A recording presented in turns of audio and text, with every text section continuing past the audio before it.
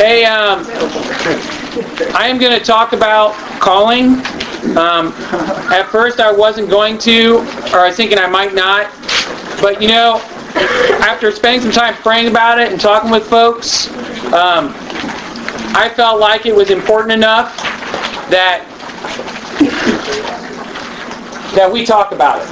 And I'll tell you guys a little more why. And I know for some of you guys that weren't on the Rockbridge weekend, I am definitely going to address the talk that we heard on Monday morning. And I will say things from that talk and try to discuss kind of the issues there.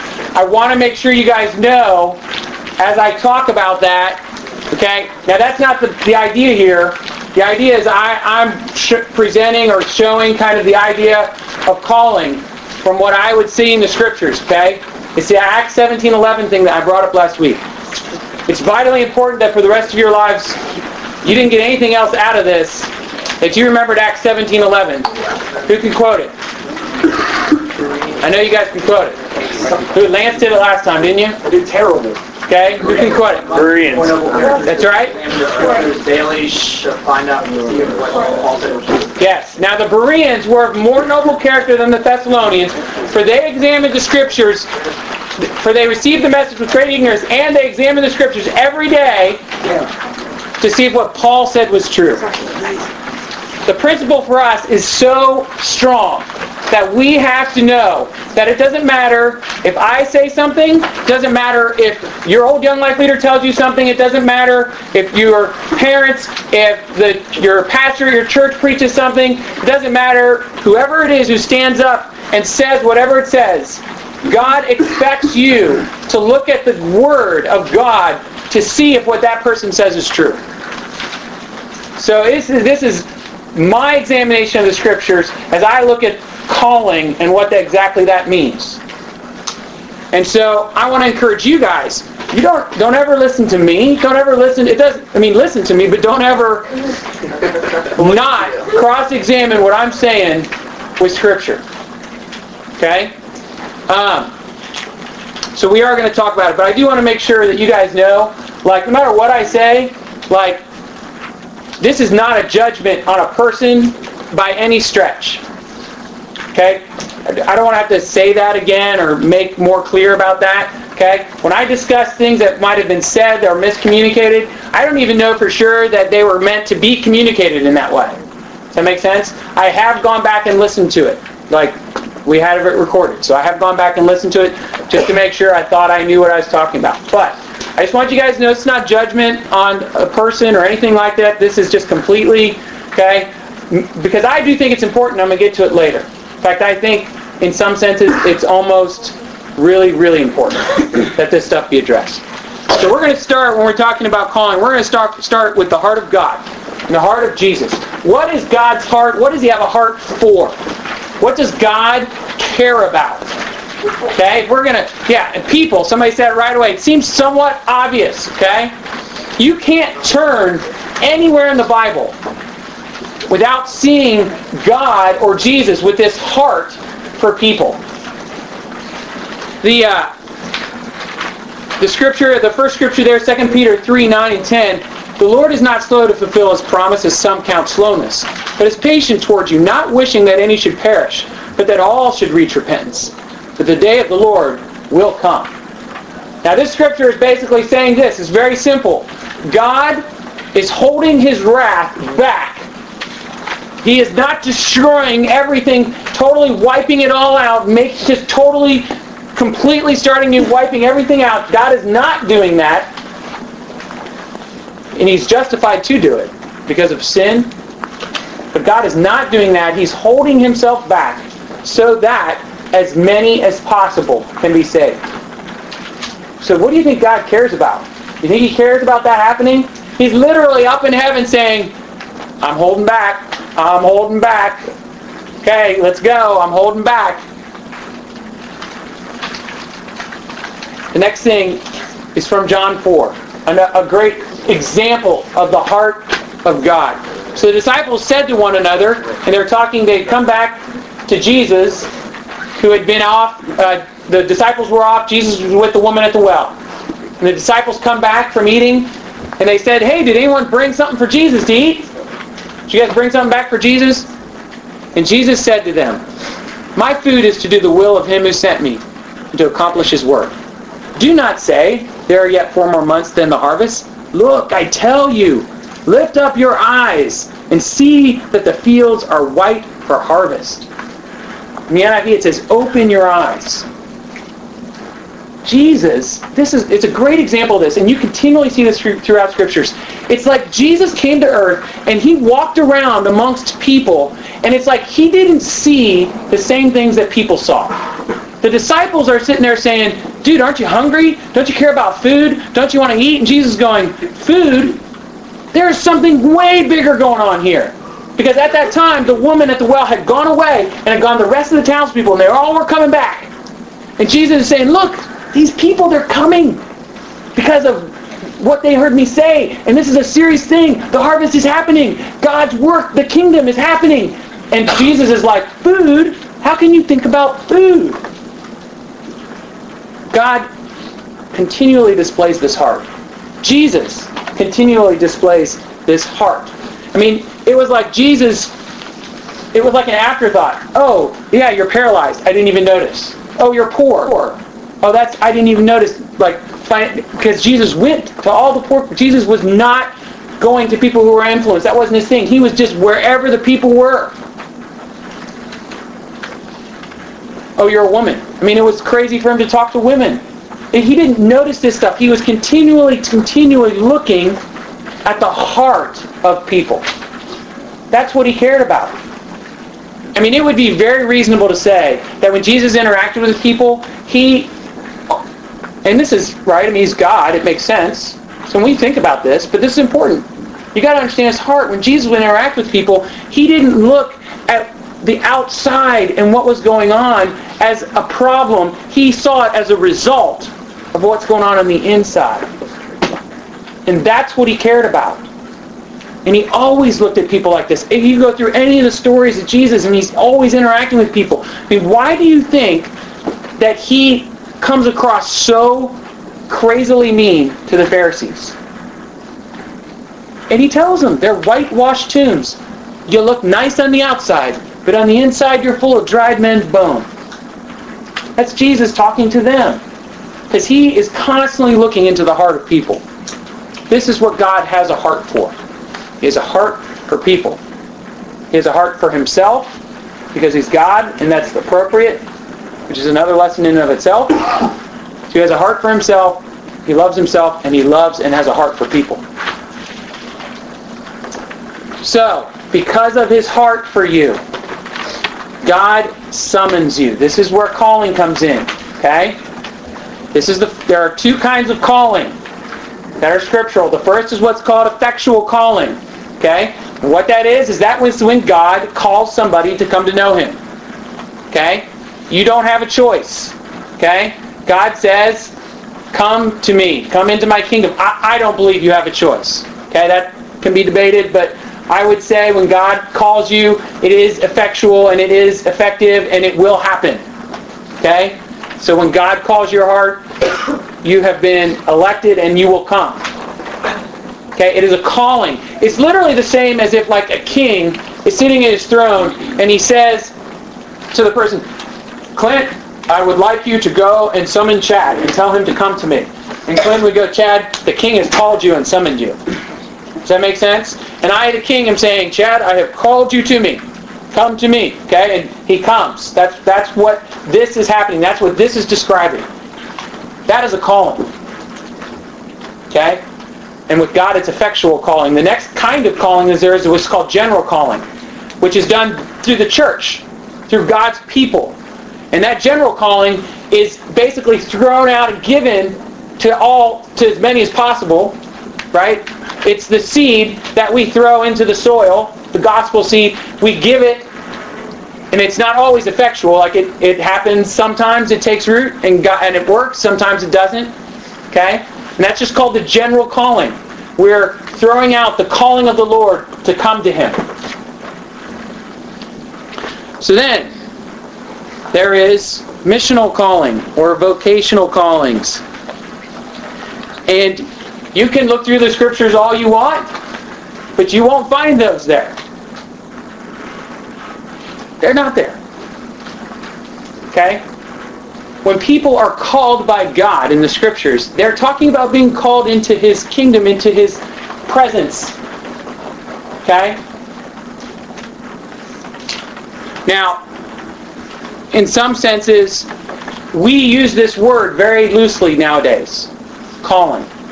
But in actuality, okay, it is not a scriptural word. I was talking with an elder guy just yesterday. I said, hey, what do you think about calling? You know what the first thing he said was? It's not biblical. I was like, what? And he said, and I knew what he was talking about, which is basically how much we use this word and say, well, I'm called here and I'm called there, when that's really not what's happened. Okay? Let's be honest about what it really is. Well, I sense, or I feel like, or I kind of hope that maybe this is where God would be leading me or telling me I should go, but I don't know for sure, because unless you've actually heard the words of the Lord, okay, which that has happened to all of you, which I'll explain in a minute.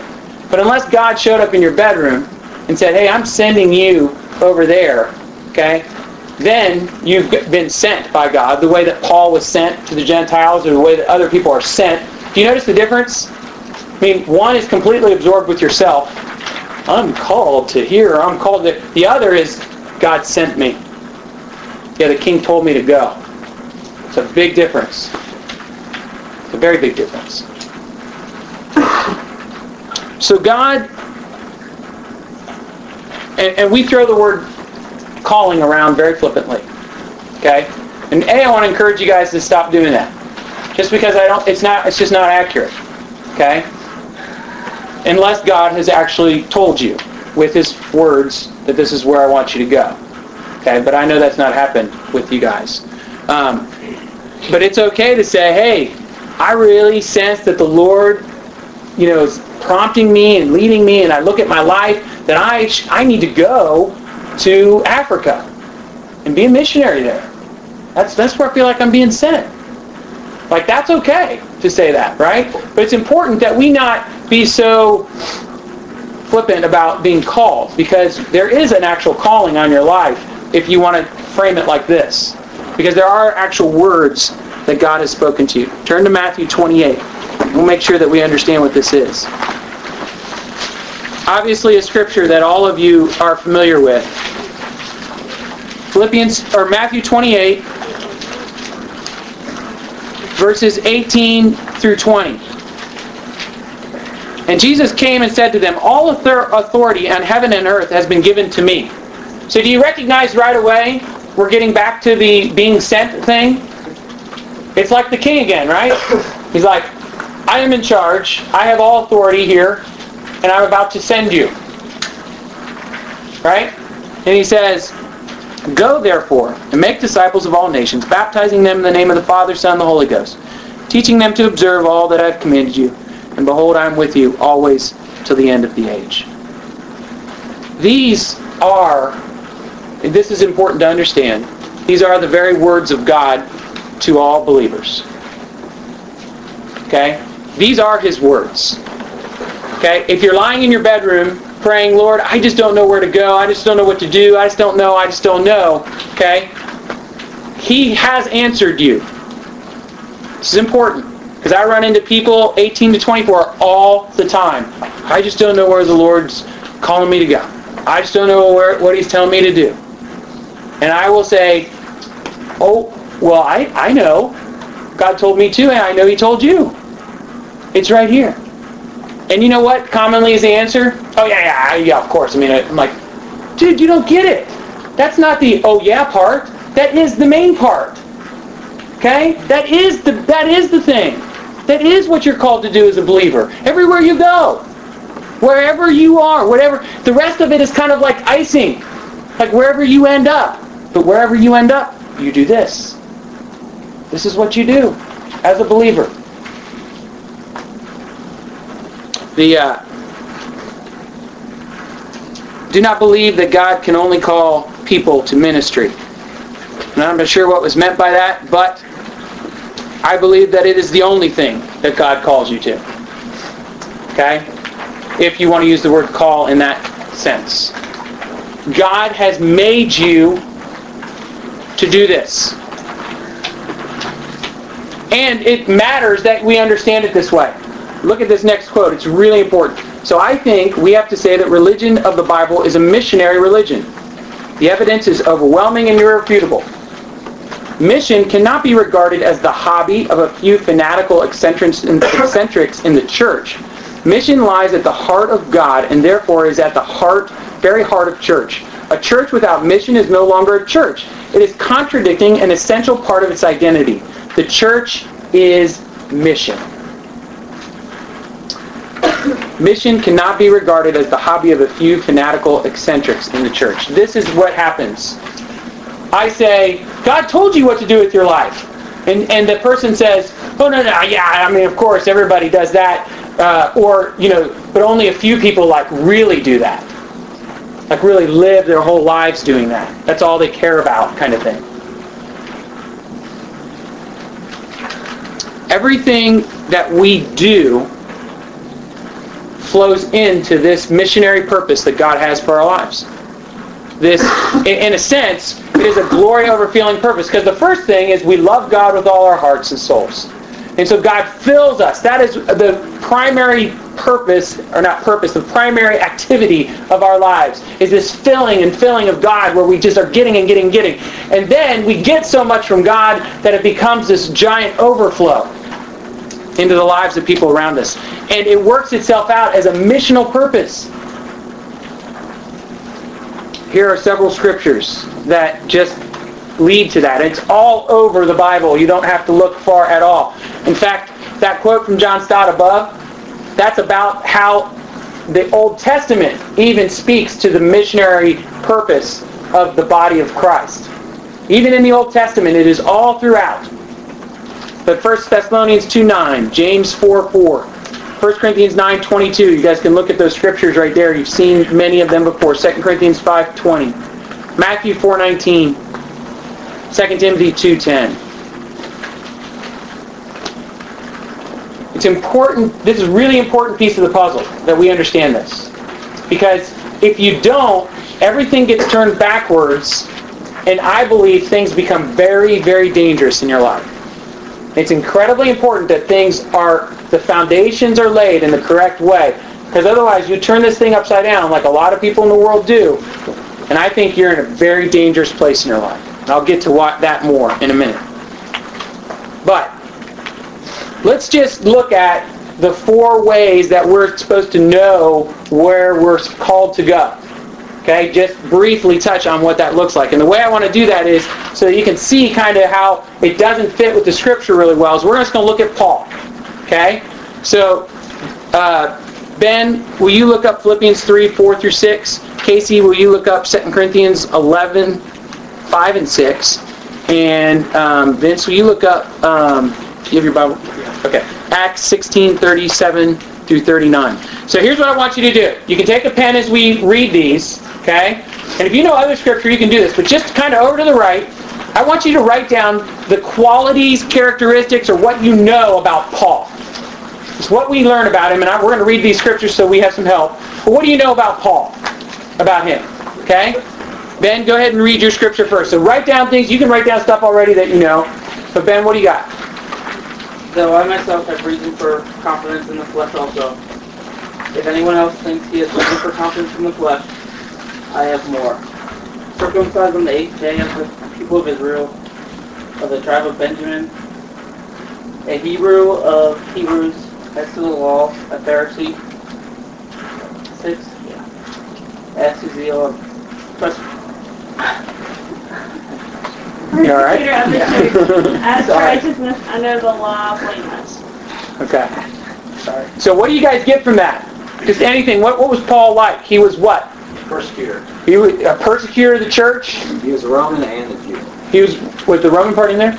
Or you're sneaking it in? We'll get you. That's good. Okay, so he was Roman, which is huge. He was a Roman citizen, and he was Jewish. Okay? But let's see. In that scripture, was he just any Jewish guy? He abided strictly. He abided strictly. He was a Hebrew of Hebrews.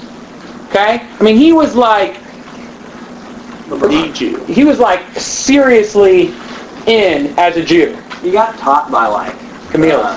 We're getting there. Acts 22. It's all right. He got taught by one of the lead Pharisees. Okay? This is a big deal. We'll talk about how big deal it is in a second. Let's finish the rest of the scripture. Okay? 2 Corinthians 11, 5 and 6. But do not think I am in the least inferior to those super apostles. I may not be a trained speaker, but I do have knowledge. We have made this perfectly clear to you in every way. Okay. What do we see there about Paul? Anything? knowledgeable. He's smart. Not a very good speaker. Okay, not a very good speaker, but he's brilliant. Okay, so we know, you can say not a very good speaker, so that's a quality, but he is brilliant. Okay, and you can see from what's written through Romans and all that stuff, clearly brilliant. Okay, but also people were calling him one of the super apostles. But why were they doing that? He's one of the main apostles. Why were people saying that? What?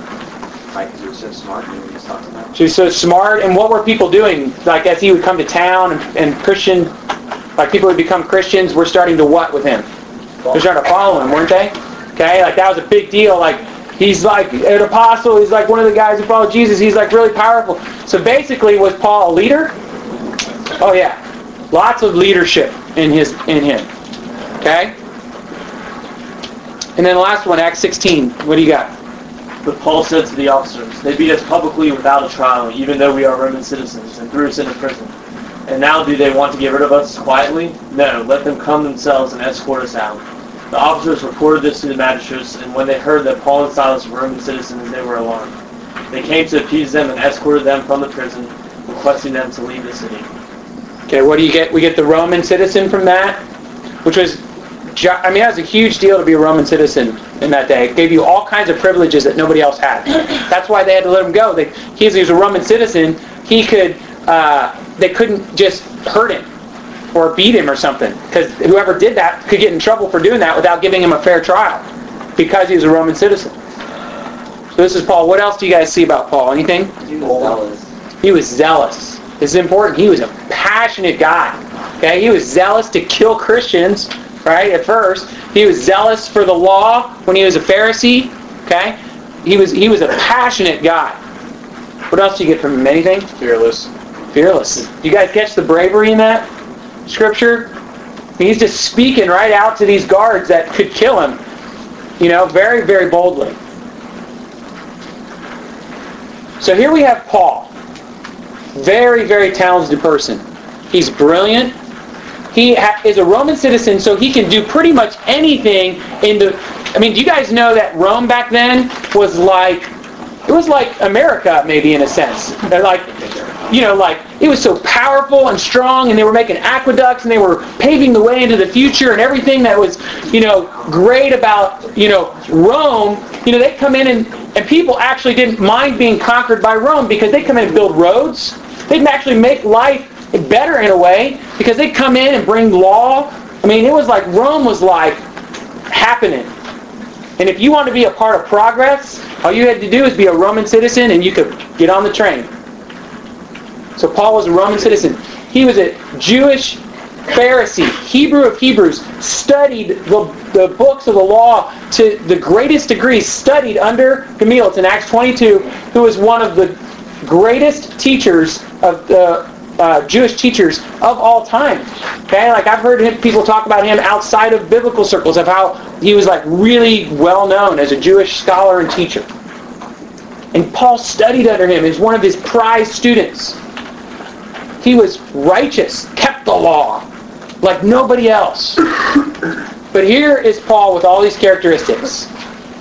Now, a young Paul comes to know Jesus Christ, and he gets taken away, okay, because he was killing all these Christians, so they were afraid of him.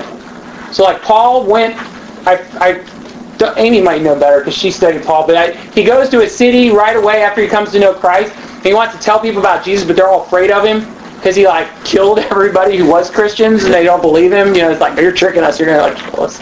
And so basically they said, dude, you got to go and just hide out for a while. Okay? And so he does that. Now, let's look at these things. What opportunities do you think Paul has in his life to do things with his life? If you look at Paul, here's the important thing I want you guys to catch. because we don't have to go through and just talk about all this stuff, because it's pretty simple what I want you to catch.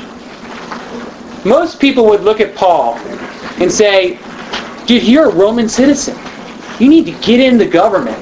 Think of the opportunity you have to go into the government and be like a politician. To do something, get in there and have power and influence. Think of the opportunities you have as a Jewish scholar. Think of Paul's opportunities that he has because he's brilliant. I mean, in our day today, if somebody was as brilliant as Paul, do you think they would go to Northern Kentucky University? It wouldn't happen, would it? Yeah. Nobody's that brilliant. Okay? I love you guys, but come on. We're the week of the week. It's all good, right? Listen. Get that little step. Hey guys, but you get what I'm saying. We interact with high school kids all the time. Okay? If I go to all the high schools around here and I find the person who's the highest GPA, what's that person called? Valedictorian of all these schools. Okay? How many of you guys think they're going to Northern and going to have a general degree? Probably none. Okay? Don't give me some outside example of somebody who did that. But listen, the point is this. That's so not the way we think. Even us. We think, oh, you're brilliant. You probably should go to Harvard or something. You should go to like Yale. That's what. If you're brilliant, you have the opportunity. You should do that because you're really smart. So Paul, I know you're trying to figure out what you should do. I think you should go to the greatest universities in all of the Roman kingdom right now, and you should go study abroad, Paul, because you're brilliant. I mean, think of how quickly people would assume that stuff. His talents and abilities. He's a leader, right? Think of what he could do as a Roman citizen if he used his leadership skills, right? And just maybe started a business. How quickly his business could become he could become a very powerful business leader in the community. Paul was passionate. What do you guys but Paul was passionate for Jesus now. That kind of changed things around, didn't it? Changed a lot of things around. Counsel, what would people around Paul tell him? What would they have told him? I have a hard time imagining that someone would say, Paul, okay, everybody hates you because you killed all the Christians are afraid of you because you killed all those people. Killed all the Christians. You're brilliant. You're a Roman citizen. You're like Pharisee of Pharisees. You're a leader. You're zealous. I think you should just go around to all these cities and try to start churches and tell people about God. I don't think people would counsel him to do that. In fact, I read that the apostles then and Barnabas, they didn't want him to do that because they thought, people are just going to run from him. And what didn't he do well? Speak. What was the first thing that Paul did? Every city he went to. Went and debated.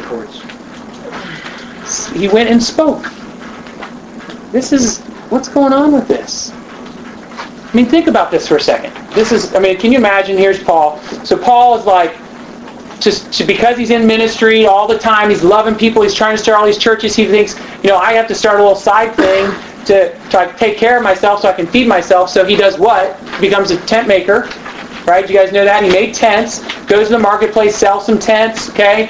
And then, uses that to support himself so that he's not going to all these towns and expecting people to feed him and give him all this stuff.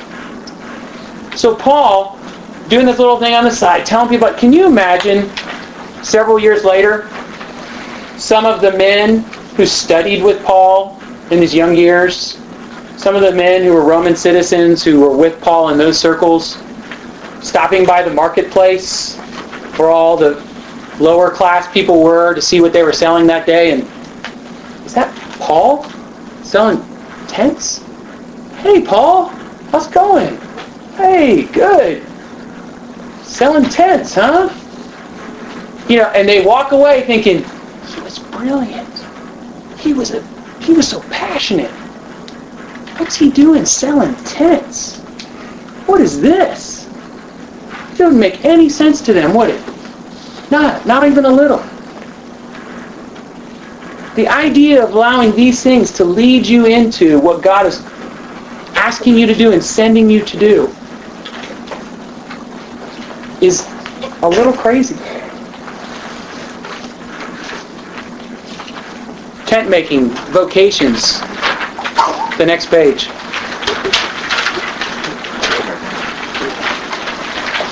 If you... This is important because I want to make sure that we don't pass over the tent making thing, the vocational thing. Because in our culture, okay, we've really separated the two very, very much.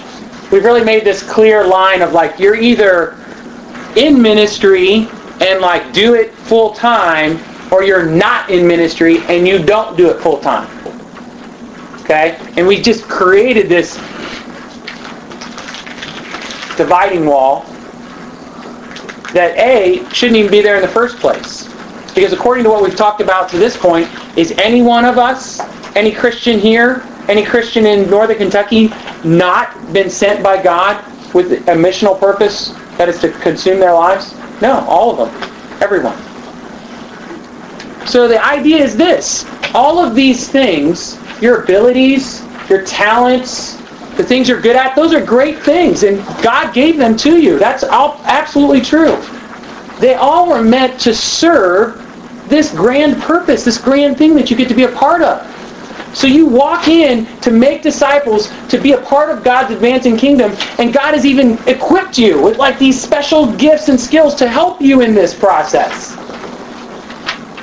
But at what point are these special skills and gifts that God's given you, am I supposed to try to help P&G sell shampoo? I would say you only do that to the extent that it's doing what Paul used it for, which is to support himself. Does that make sense? It's not a really complex thing. It's really very simple. This is what we're called to do. Anything else just serves that purpose. Anything else you got, anything God gave you that just serves that purpose. When you get a job to serve that purpose. Now that vocation might be something, different. It may be, okay, and this is absolutely true. Maybe God is sending you, maybe you feel like God is leading you into the business culture to be a missionary. There. That you're going to go in there, and you guys know this quote, I've used it all the time. Evan Griffin, okay? Great friend of mine, okay, says this all the time. He says, wherever you are and whatever you're doing, you are a missionary cleverly disguised as a professor. You are a missionary cleverly disguised as a salesman. You are a missionary cleverly disguised as a fill in the blank. And it is really, really important that we understand the difference. Because here's the bottom line. You will act radically different. If you see yourself as a salesman who tries to do some missionary things, tries to do a little Jesus stuff on the side, you will act radically different than the person who's there, who sees themselves as a missionary, who's only there to try to advance God's kingdom. Now, will you work hard in that environment? Absolutely. Why? Because if you don't, what will happen? You won't be there any longer. Or everyone around you will be like, oh, here comes that lazy, futzy guy. We don't want to listen to what he has to say about God. It actually says that in 1 Thessalonians 4:11. Work diligently with your hands. Why? So that you may win the respect of outsiders. So when you want to tell them about Jesus, they're going to listen to you. So if God is telling you to go in the business world, don't go in there and be a putz. Okay? You go in there and you do a good job so that people are going to listen to you. Okay? When Evan got done with graduate school, he swore, like he said, I will never, ever teach. I hate this. I will never, ever do this. He hated it. He did graduate school. He was a teacher in graduate school. He goes on staff with the Navigators. He gets sent to University of Cincinnati to minister to college students at the University of Cincinnati. And he's trying to think through, okay, what can I do to make some money because we don't have enough money raised, right? And navigators, they have to raise personal support, and he can't raise enough money yet to support him and his wife. And so he's thinking, well, I got to have some type of side job. I got to do something to make some money to be able to live while I'm doing this ministry at the University of Cincinnati to these college students. And he's like, well, I have a master's degree in this, communication, wonder what I can do. Oh, and then there's an opportunity for him to teach at the University of Cincinnati. And he's like, oh, I don't want to teach. I hated teaching. That was horrible. Oh, man. But because it was perfect fit for his ministry, he said, all right, I'll teach, but just a couple classes. Like twice, just Tuesdays and Thursdays. When I was in college years ago, Evan only taught twice a week. Okay, and it was just one class, I think, that he would teach. Okay, so he's in there just getting some he was hourly wage, getting some side work as a teacher.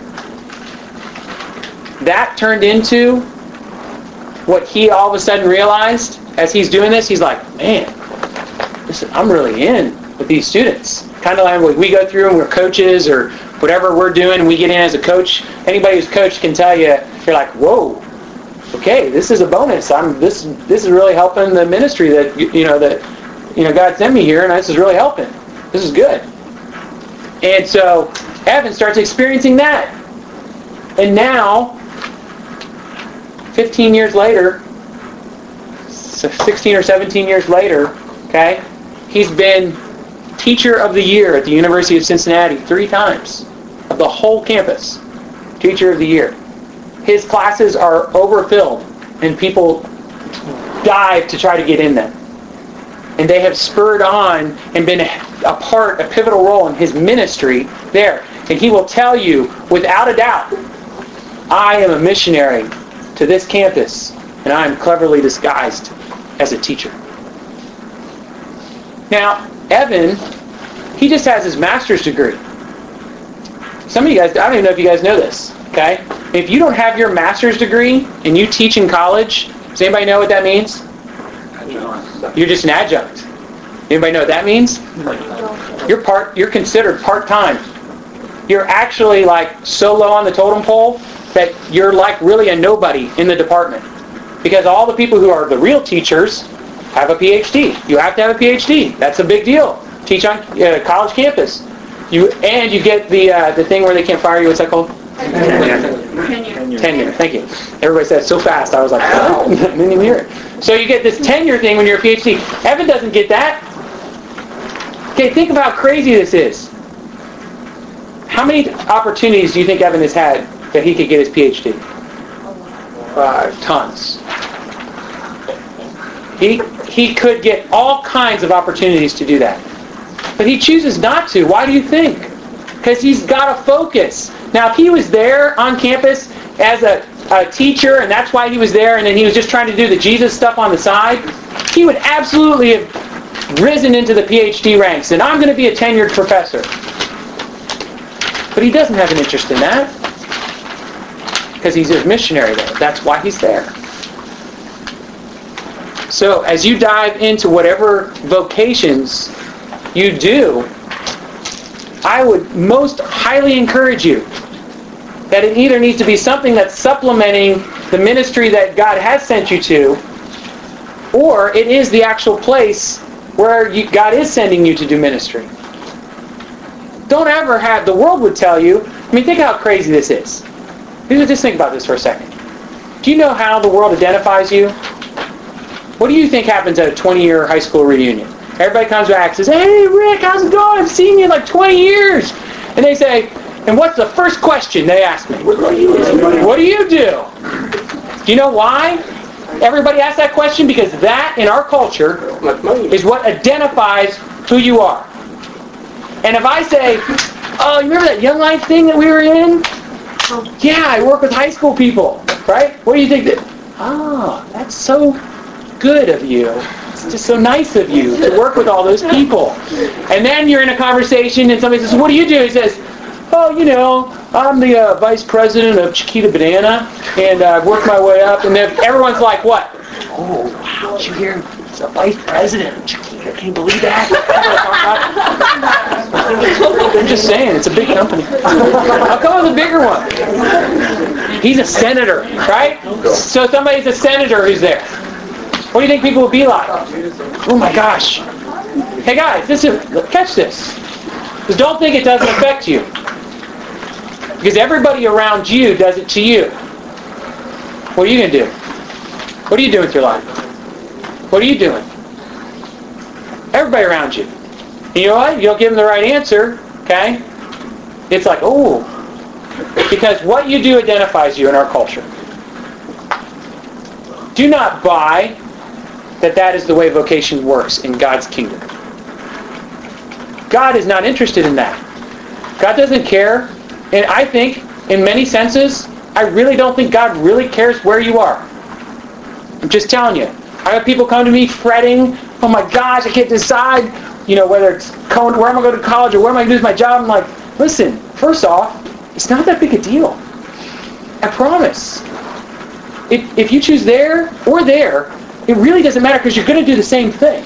You're going to go there, you're going to be a missionary, and you're going to try to help make disciples. That's what God has asked you to do. So it really isn't that big of a deal. I mean, people die over it. A lot of anxiety and stress. That's right. A lot of anxiety and stress over that. But that's because that's what the world has taught us. That's not what happens in God's kingdom. So, social justice, at least this makes sense. That's a whole other thing. I can talk more about that later. But basically, social justice is like helping the poor and doing things like that. Okay? That stuff also is meant to supplement and adorn and to come alongside your and our missionary purpose. Okay? What am I wired to do? Okay? That was one of the questions that was asked. I want you guys to think about this for a second. The very question itself totally is exactly what I'm just talking about with the world. By asking the question, what am I wired to do? You might as well have said, what are you going to do with your life? Vocation, that's going to identify you. Listen to how crazy this is. Okay? We absolutely have this crazy mindset, and you absolutely think, hear me on this, you think that this life that you're living, you think it's about you. You think that the story you're in, that you're the main character. You're not. This is not about what you're wired to do. This is not about what you can do, the great impact that you can have. It has nothing to do. You are not the main character. This is God's story that you get to be a part of. This is about whatever you can contribute is whatever you can contribute to His story. Who you are has nothing to do with your story. Who you are is God created you for His story. And how you're going to serve that. Just the question itself is like, sets you up to say, yeah, I got to figure out what I'm wired to do because that's so important because it's about me. It's about me finding my niche, finding what I like to do. I'm going to go to Hollywood and be an actor, or I'm going to go to do this, or I'm going to be a basketball player, and I'm going to be great because that's what I'm going to do. Because my story's about me. The story's not about you. It's about God. What are you wired to do? You are wired to love God and love others. You are first made to worship and to drink deeply of nothing else but Jesus Christ. You are second asked then to love your brothers and sisters around you, which that in and of itself, why does God tell us to love each other first as believers? Why? Because what? Because He loved us, and what will happen as a result of us loving each other? Others see that we are disciples. Others will see. Oh look, here we are, back to that big purpose thing again. Right back again. God asks you, calls you if you will, tells you, without a doubt, love your brothers and sisters, even first. Why? So the world will know. So the world can see. That's why. Then you love and tell the world about Jesus. What does it mean to love others? And this is a very key thing that I think why things are missed. There's the world's definition of love. Every one of you should identify with this. If I say to somebody, you're not loving me well. This is what I mean. I say, Zach, you're not loving me well. And what I mean by that is, Zach, you're not making me feel good. You're making me upset. You're hurting me. You're not loving me well. You're not making much of me. Okay? Because we really, in our culture, to love somebody means to make much of them. Right? Every girl in this room, I guarantee you, the way you have dreamed of being loved by somebody is you want a boy to make much of you. You want to walk in the room, the boy go, oh, there she is. Oh, she's beautiful. She's great. And that's that. And boys want it too, because we all want this kind of love. We want somebody to make much of us. It's the way the world defines love. And every one of us, we walk around and you say, you are loving me or you're not loving me according to how you make much of that person. That is worldly love. And I hate to tell you guys this, it is not biblical love. That is not biblical love. To really love somebody biblically is to do everything in your power, to strive with all of your might, to do all that you can to help the person next to you, or whoever it is that you're going to love, to be eternally happy. That is to love somebody. And I'm telling you right now, that changes everything. All of a sudden, for me to love Zach, it's not for me to make much of Zach. It's for me to look at Zach and say, Zach, I want nothing more than for you to be happy eternally. For you to know Jesus in such a way that your joy is as great as any joy you could have. And so all of a sudden, I'm looking at Zach and thinking, what can I do to help him get there? How can I help Zach into that place more? That's what it means for me to love somebody. Now, apply this to love others. So what are you supposed to do with your whole life? Why are we here? Do you get it? If you really love anybody around you, it's not about anything other than helping them become eternally happy. I mean, literally, doing physical nice things for people doesn't necessarily help people become more eternally happy. Do you guys get what I'm saying? Like, it's really important because we're always doing things to make much of somebody, to help somebody. It's why when Jesus looks at a paralytic, he doesn't look at him and say, oh man, you need to be fixed. We need to get you walking again. Do you think Jesus, what did he have in mind? His eternal happiness. He looks at the paralytic and says, man, you got a serious problem. Your sins are forgiven. Everybody in the room, including the paralytic, goes, can't walk, Jesus. Did you notice that part? That doesn't make a whole lot of sense, God. Of course it makes every bit of sense if you look at love like this. It's not about that stuff. It's about loving people so that they can see Christ. Mark. But Jesus healed the paralytic physically, so he took care of their needs physically. And if you are going to help people to be eternally happy, that's going to be always a part of the process. If you go to Africa and you want to help people there know Jesus and you don't bring any food, you're an idiot. I'm just telling you. What are you doing? Right? Nobody's going to listen to you. Nobody's going to hear the message you have to share. Okay? But that goes along with any part of what we're doing. You're bringing the food, though, not just to feed the person. You're bringing the food, why? To help them be eternally happy. If I just give food to somebody, and they just eat well, and they get a full stomach, that's not enough for me. It shouldn't be enough for you. It's like with high school kids. They don't need bread. They don't need actual food. They get plenty of that. What do they need? Attention. That's what we give them. Why do you think I sit and listen to a sophomore kid complain about a girl that doesn't like him? That he's going to forget about her in like 1 month, less than a month. He'll forget about her in 2 days. But yet he's like, oh my gosh, it's the horrible, worst thing that happened in my life. Can you believe it? And I'm like, and I listen. Why? Because it's me giving that kid bread. It's me saying, listen, I want you to listen to me. I love you. I do want to help you. But I love you enough just to have a big picture in mind.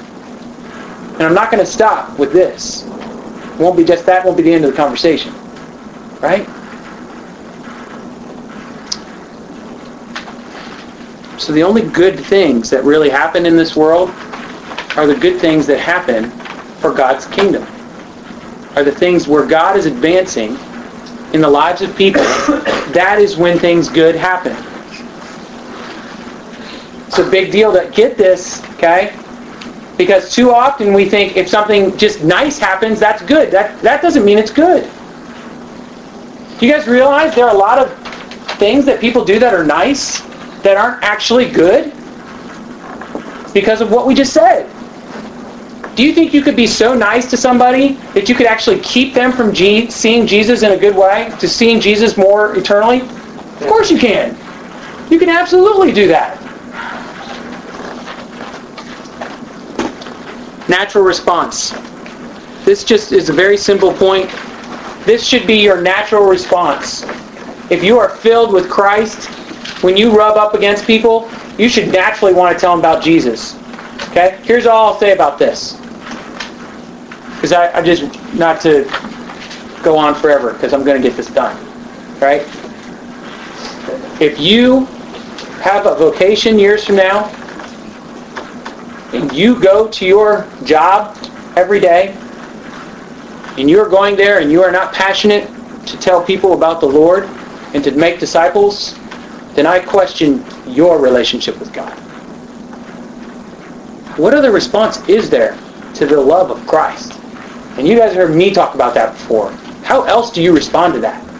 And if it really means something to you, holy cow, you can barely keep it in. You got a treasure in a jar of clay. You're like, oh my gosh, I got everything. And that guy next to me in the cubicle is like depressed, and and I got the answer right here. How am I gonna, and you're like, hey, how's it going? How can I tell him? I gotta figure out a way to tell him, right? If you love Jesus, if that is really what's filling you, you're like, I got the answer for that guy's whole life right here on my desk, and I gotta figure out a way. And you work at it. You talk to him. So, hey, Jim, how's it going? Yeah. So what do you, family? Yeah, I got kids too. Maybe we could get together, hang out. Because you're like, and if I just dump my Bible on him, he'll probably just freak out and never talk to me again. So it's like you start talking to him. It's like this natural response. Do you get it? The great danger in American Christianity, this is leftover living. The world constantly teaches whatever your gifts are, your abilities, your opportunities that you have, the passions, the things you care about. If you've got nice, pretty feet, you need to go be a foot model. You need to go do those things. Whatever it is that you want to do, you go do it. And then once you're doing it, then wherever you are, just give whatever you have left over to God. Leftover living. It is trumpeted in our culture, in our Christian culture. Trumpeted. And I really believe it is a great danger. And here's why. If I live my life, and I go to church on Wednesdays and Sundays, and I try to be a good person, and I try to work hard at my job, and have comfort in my family, when and my life is being lived in that kind of comfort zone that the culture gives us, and I'm just doing good things along the way, and I live my whole life like that, when I die, and I go to heaven, or when I go to stand before Jesus, I would be terrified. I have no idea how God will respond to that. How does God respond to the lukewarm? How does God respond to the mediocre? How will God respond to those who said, I like Jesus, I go to church on Sundays and Wednesdays, I try to be a good person, but I've really lived most of my life just for myself. It's been my story. I've just kind of done what I like to do. How will God respond? And here's the crazy, I don't know how He'll respond to that. But I'm telling you this, I wouldn't want to be that person. I will live my life giving all that I have to Christ and to His service. and living that way, I have full confidence in how God will respond to me when I stand before Him. You just don't know, because there'll be many on that day who will say, Lord, Lord. Because wide is the gate that leads to destruction and easy to go, but narrow is the gate to life. We don't know. So to encourage people into mediocrity, oh my God! That's like if anything, we should be falling on the way on the other. It's one of the things I like about Francis Chan nowadays. He says these things that are so strong, and people are like, oh my gosh, did you see what he said? Did you hear that? It was crazy. But what's happening is that's what people need to hear, because everybody's running the other way. Everybody's like, I want to be a Christian, I want to run this way and do what I want to do though, but I'm a Christian, right? Hey, I'm going to do it. And Francis Chan saying, what are you doing? We need to be saying this way. It's all about Jesus. It's all about this. God's logic. Just understand the danger here. This is why I chose to even talk about this. I believe it is absolutely the most dangerous thing you can do. And all of us in working with high school people, for you to ever encourage people to mediocrity. We are obligated as believers to say, oh, no. We are aliens and strangers to this world. We don't live like that anymore. That's the world's thinking. That's stinking thinking. Right? We don't like that. I got kids. We do that all the time. Right? God's logic. Logically speaking. I can never escape this. It is the very logic that God uses. So it's biblical. Even though I'm going to use logic, it's very biblical. And it's very simple as this. If God is true, and if heaven is true, and if salvation is true, all these things that we live for, that we believe in, if it's all true, what will matter in the end? Okay? Everybody in here has heard the old Piper seashell thing. They talked about it this weekend. Okay? Like, it really is, that is the culture of what we live in. People just don't live that way. It's like, dude, think for a second. Don't you understand? I know the world is so attractive. I know it's got so much to offer you. I know you want to live for yourself and be in your story and do what you want to do. But I'm telling you right now, you are only going to be here for a smidgen of eternity. We believe in eternity. And if you don't live that smidgen for Christ, if you don't give all you have in His service, if you don't really live for Him, you're rolling the dice big time. What are you thinking? It's logically stupid. You get it? It doesn't make any sense. If there is an eternity, there's nothing else that should matter to us. We should walk around like Jesus walked around. We should walk around saying, dude, I don't care what's going on except your heart and your heart and your heart and your heart and my heart and how we all stand before Jesus, because it's coming. The day is coming. We're going. Any minute now, He's going to come and we're going home. We'll be living every day like that. It's just logical. And it's completely stupid logic to live any other way. Last thing, get busy living or get busy dying. Some might say get busy living. I would say get busy dying. Woo! So, Luke 9:23, Philippians 1:21. Romans 12:2. God has called you to be a living sacrifice. What is a living sacrifice? I think it's pretty simple what that means. Okay? It's important. You are not a free man. You have not been freed from a prison and can now get on with living. I'm telling you right now, you've been bought at a price. 1 Corinthians 6. You've been bought by the blood of Jesus. Bought. He bought you. Slave to righteousness. You are not a free man anymore. You are an ambassador in chains. You don't have a choice. God has enlisted you in His service, and you are a soldier who no longer gets entangled in civilian affairs. You have nothing to do with that world anymore. And it's time for you to get busy dying. You die to yourself. You do not, no longer, it's like the George Mueller quote, there was a time that came where I finally learned, it's not about what I want. I completely live as one approved unto God. Nothing else. It's not about my desires, not about my will, not about my abilities, my opportunities, my things, my passions. It's not about that anymore. It's Him. It's all about Him. And I lived as one approved unto God. And this is not a call to you as Young Life leaders. It's a call to every believer and how they should be living. Why doesn't God just take us home when we die? Right? Said it before. I mean, it's like angels in heaven are rejoicing. Oh, right, Casey came to Christ. This is great. Yeah, they're all high-fiving up there, and God's like, yes. Okay, Casey comes to Christ, and why don't they just say, okay, Casey, come on home. Come on up. I mean, it's God. He could do that. He leaves us on earth to fulfill His purpose, His missionary purpose, to reach the world. We are the mouthpiece of God to the world. It is why you stay here. And it's the one thing you won't do in heaven. The one thing you won't do in heaven is preach the gospel and make disciples. You've got, most of you got about 70 years left tops. Tops. Out of millions of years that you will be around. You've got about 70 years tops to make disciples. To advance with the kingdom.